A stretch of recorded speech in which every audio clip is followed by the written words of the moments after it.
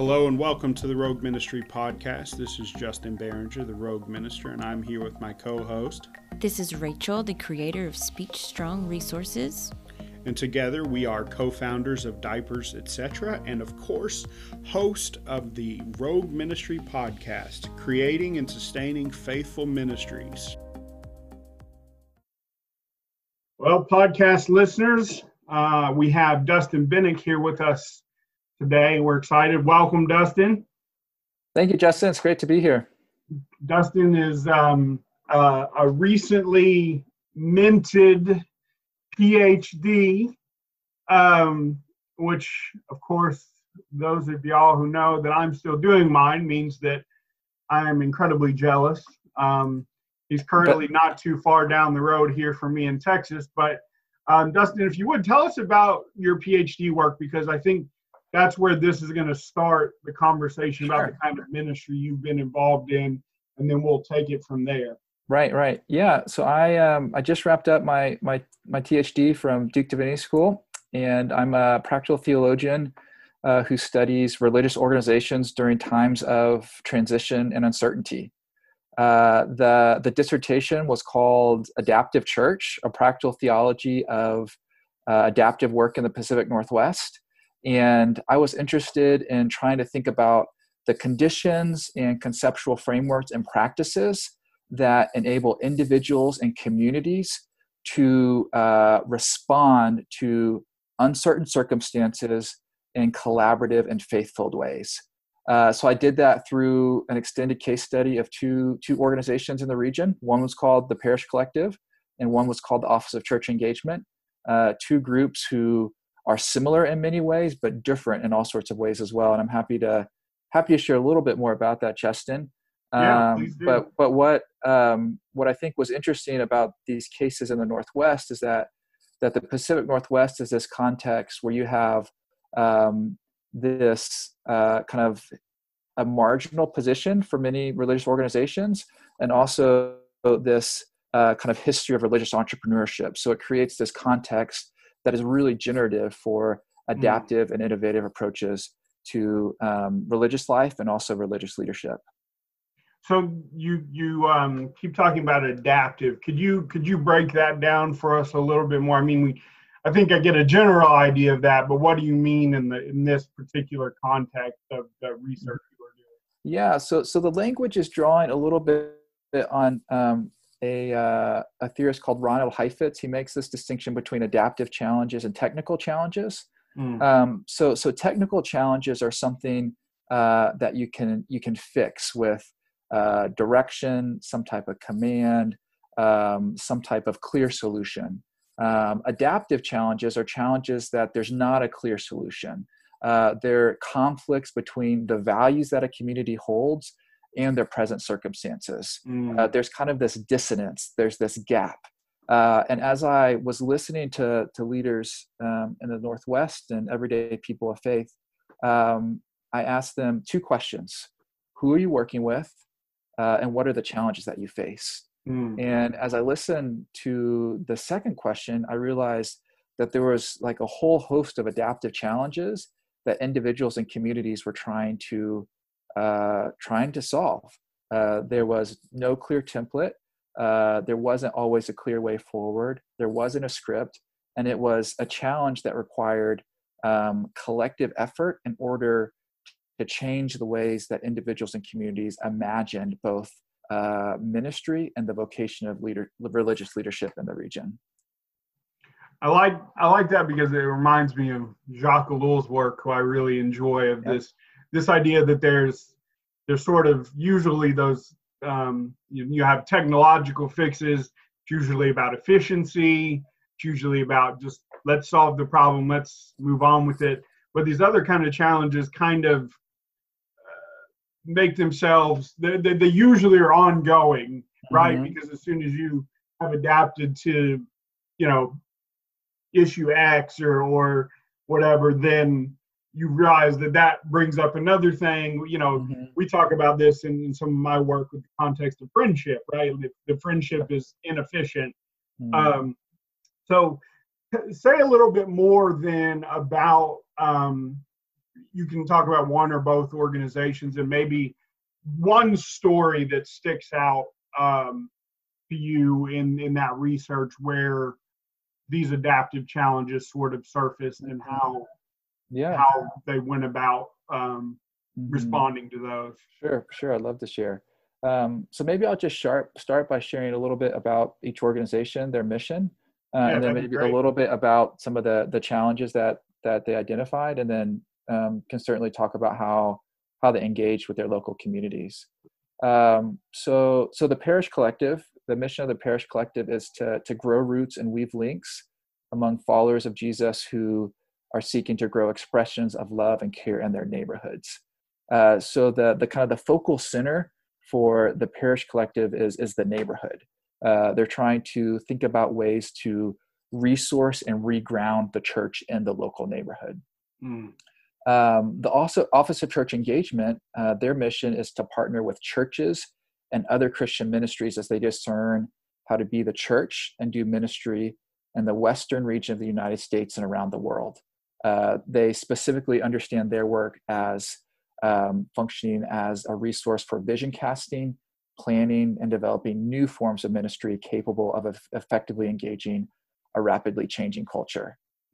So you see here the primary focus for the Office of Church Engagement is local churches and local ministries, whereas the Parish Collective primarily focuses on local neighborhoods and neighborhood expressions, and out of that partners with denominations, nonprofits, and congregations. The focal center remains the neighborhood. The Office of Church Engagement, however, they're interested in connecting with local churches and congregations. There's this sense that the local church is the bedrock, the anchor of religious life in a particular community. So even as they're engaging in some very, very different practices, they actually have a similar vision to connect and resource people of faith in their particular context and in their particular locale. They also share several similar challenges. So as I was sharing earlier, Justin, I asked them, what are the challenges that you faced? I did about 42 interviews across the region, and I asked, what are the challenges that you face? What are the challenges that you don't have a good answer for? And I identified 7 primary challenges. One was relational engagement. So how do you engage with people and communities? Second was leadership development. And that includes not just pastoral leadership development, but leadership development for people who have an imagination for religious leadership beyond a congregational context. This type of kind of ecological imagination where you can see the connections of all the different parts of a community of faith. Third, the challenge of boundary zone work.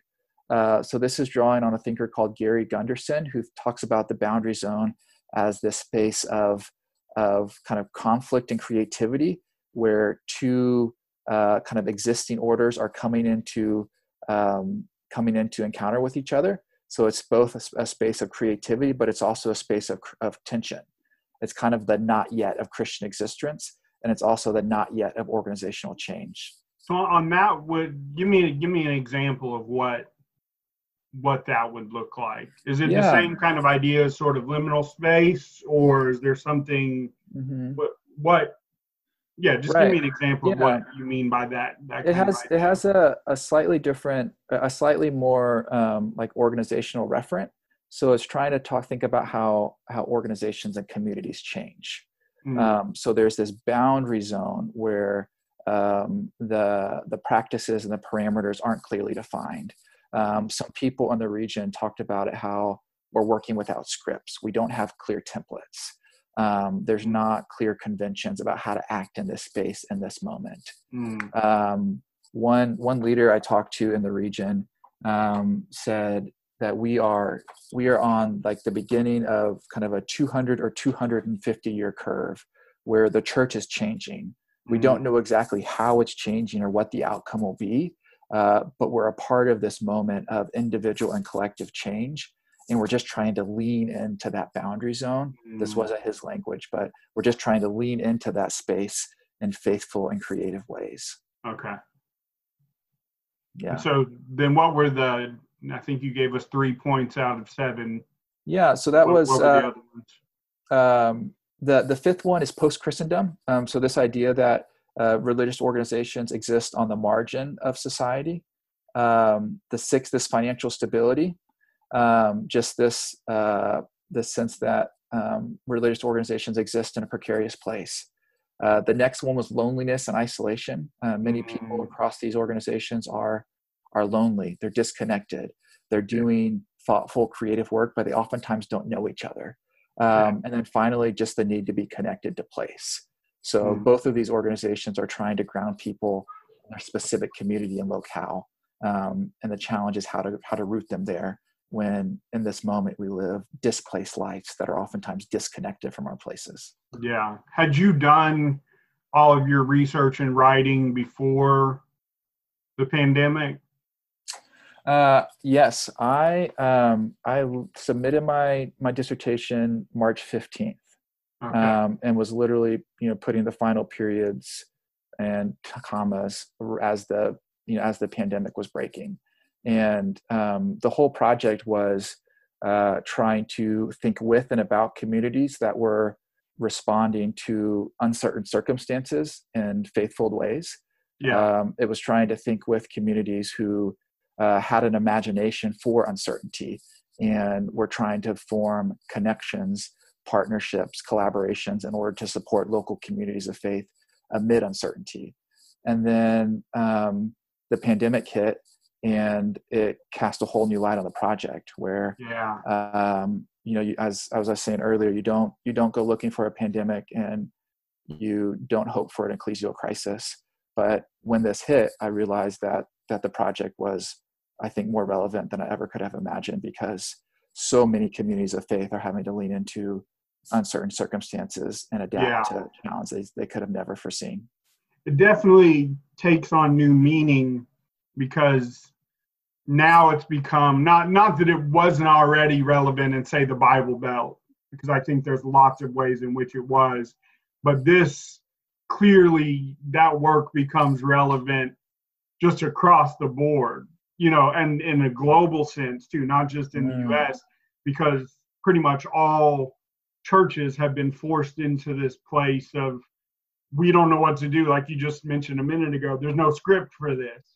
And so some churches have responded really well, and they've been able to be creative. And I bet you that most of those churches would have already recognized some of the things in your research, and they already had sort of a mentality of being adaptive.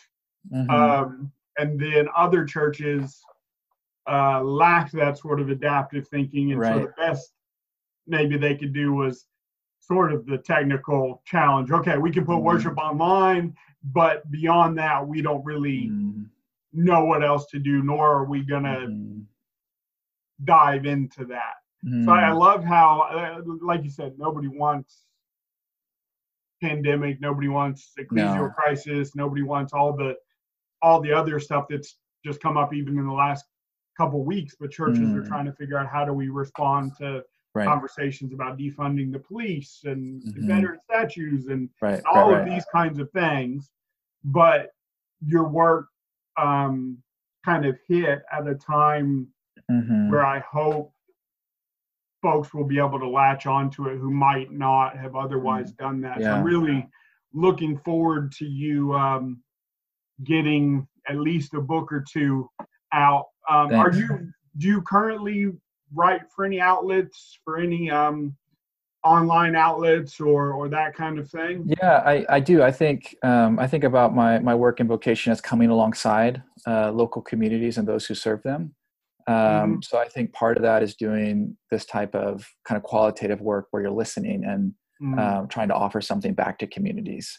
And insofar as my work has anything to offer, it's largely because of the wisdom of the local communities that I spent time with and their generosity.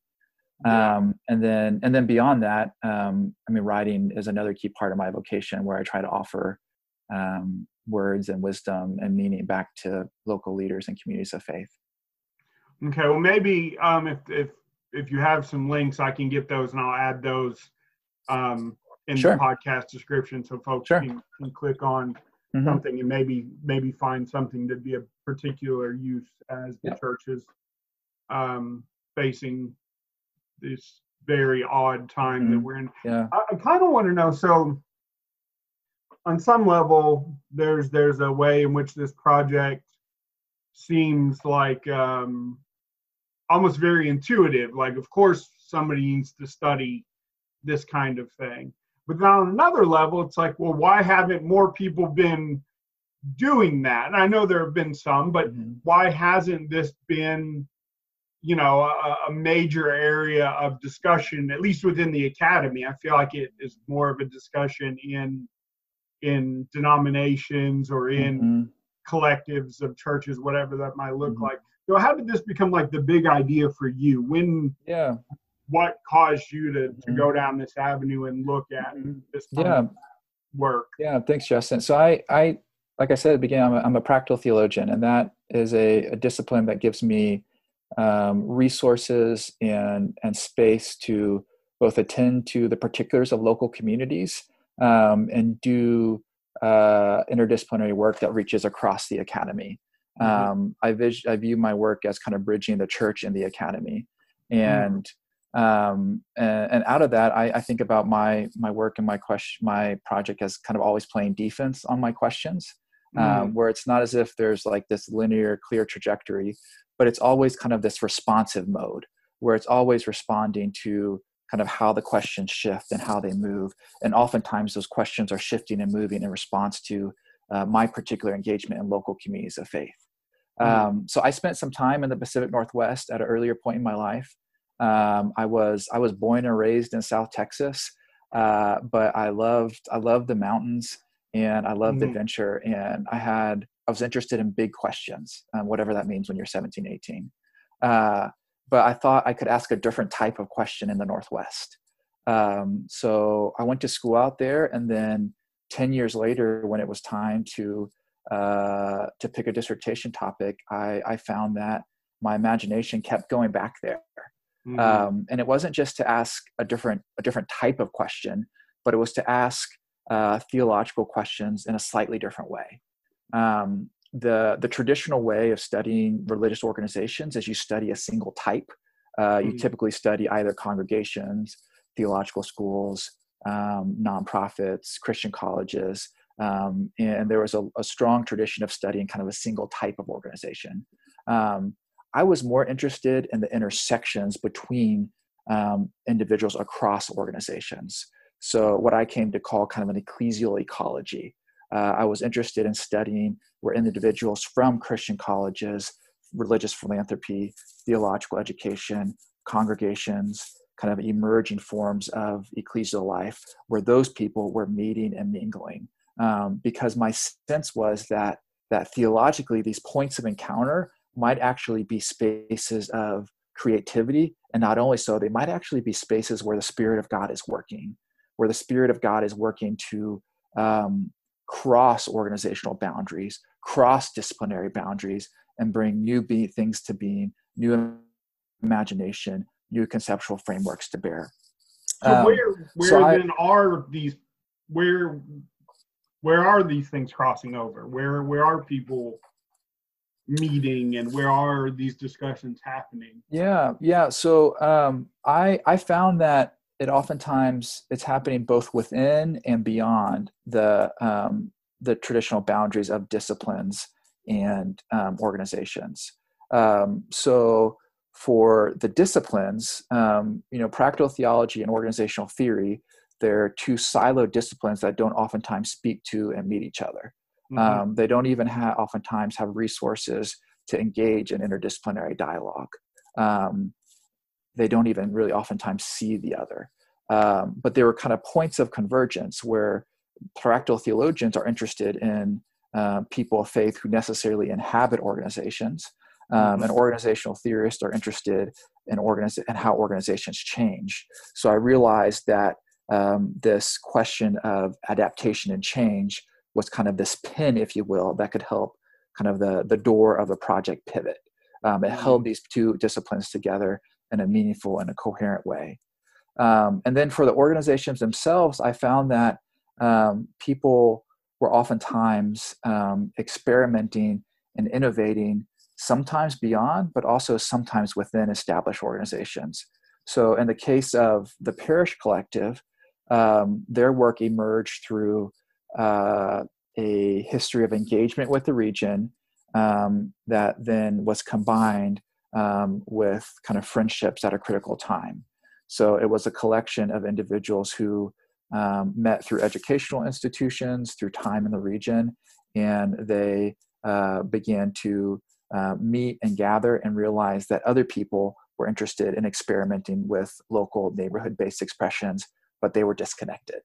In the case of the Office of Church Engagement, you had two individuals who had served in the region for almost 25 years, almost 50 years combined. So they had a rich history of serving within an institution there at Whitworth. And they had a rich history and a rich connections across the community. And as they listened to local communities of faith, they heard the people they were serving identify a need for new patterns, new connections, new resources. So they decided to start bringing people together in a similar way. So in the project, I talked about this as kind of two different organizational environments. One is this kind of fixed set of organizational arrangements, where in the case of kind of the Office of Church Engagement, the environment and the partnerships are clearly defined. So you kind of know who the established partners are. You have a history of connection and collaboration. So there's this fixed container that sets the conditions for innovation and adaptation. The Parish Collective, meanwhile, kind of emerged out of what I call kind of an ambiguous set of organizational arrangements. The partnerships are more fluid. They're not clearly defined. There's not always a history of collaboration. So the parameters are a little more ambiguously defined. And these have kind of comparative strengths or weaknesses. But I think to your original question, it's just saying this is happening both within and also beyond organizational boundaries. And oftentimes we just have to have the eyes to see and the imagination to look for the places it's happening. So I'm interested in this idea of listening to the community, because this is something that our church and some of the organizations we work with talk about. But that seems a little bit too hard to grasp onto what that looks like. So in the cases of these organizations, what does listening to the community look like in a very practical sense? Are you knocking on people's doors and saying, hey, tell me everything you love and hate about your neighborhood? Or, what does listening to the community actually mean in practice? Yeah. I think it means a variety of things. And one of the things that emerged in my research is first just the priority of listening. So the organizers and conveners of both organizations, just a bedrock practice is a commitment to listening. But they can only listen because they've spent so much time in the region, and they know the needs of their communities so well. So for them, their practice of listening is, I think, closely conjoined to this practice of presence and proximity. So it's really difficult to listen if you're not proximate to the people you're serving. And I think as I listened to and learned from these people, I saw them practice listening in a few different ways. First, they practiced listening by convening. They were really purposeful about how they got people together. They were attentive to the conditions that enabled people to gather. They're really masters of this. I talk about this as kind of setting the table, where these connectors and conveners, they just have this wisdom, this intuition about how to gather people together. And they're really masters of that. I think another kind of key practice is telling stories. So they would both listen, but then they would tell stories of local communities. They would tell stories of vitality amid precarity. They would tell stories of the abundance that's happening. They would tell stories about the connections that are already there. To whom are they telling these stories? They were sometimes telling them to other practitioners. Sometimes they were telling these stories to a broader community. In other cases, they were just telling these stories to one another. So if so many people in this work are lonely and isolated, it's so easy to feel discouraged. Yeah. But stories of vitality, stories of connection, stories of community bring hope when sometimes it's difficult to endure in hope. And then the final practice I would point to is there's a practice, particularly in the parish collective, of what they call walking the neighborhood, where you just walk and you listen for you walk the place you serve, and you just listen for the connections in the community and the needs of the local people where you serve. So again, it's back to this idea of proximity. You don't know the needs of your people unless you're proximate to them. Yeah. I don't know how familiar you are with Christian Community Development Association, but this all sounds very familiar for anybody else who knows CCDA stuff. That is one of their primary values is moving to the neighborhood. And that might not mean literally buy a house in the neighborhood, because for a variety of reasons that could be good or bad, but being present on a regular basis in a place, I think you're hitting on something that's just massively important. Right. And for anybody listening, I want to say, if you're trying to start a ministry, grow a ministry, whether that's, help your ministry become more faithful or grow it in size or whatever, this is spot on. The thing that needs to happen most is just be around folks, which is a weird thing to say right now. Right. But folks are even finding ways to do that. I mean, what's remarkable in this COVID moment is it's almost as if there's like a turn to the neighborhood. I mean, when we don't have the other forms of social organization, when we can't gather in the places that we once did, when we are confined to our geographic locale, you oftentimes only have your neighbors. Yeah. And it's striking to me the forms of connection, creativity, partnership, and care that have emerged in neighborhoods. I think about our neighborhood, where just the beauty that emerged when people were shut in and at home, the ways people cared for one another. It's just really, really remarkable. Again, you don't go looking for a pandemic, you don't hope for a crisis, but in the midst of that, it's wonderful to see how people care for each other in their local context.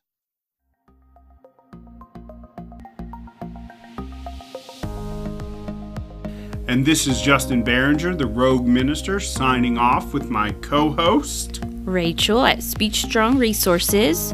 And go check out our show notes. And if you are listening on Apple Podcasts, leave us a review and comment. You can also submit questions, reviews, and comments on our Facebook page. And as always, be faithful to that which you have been called.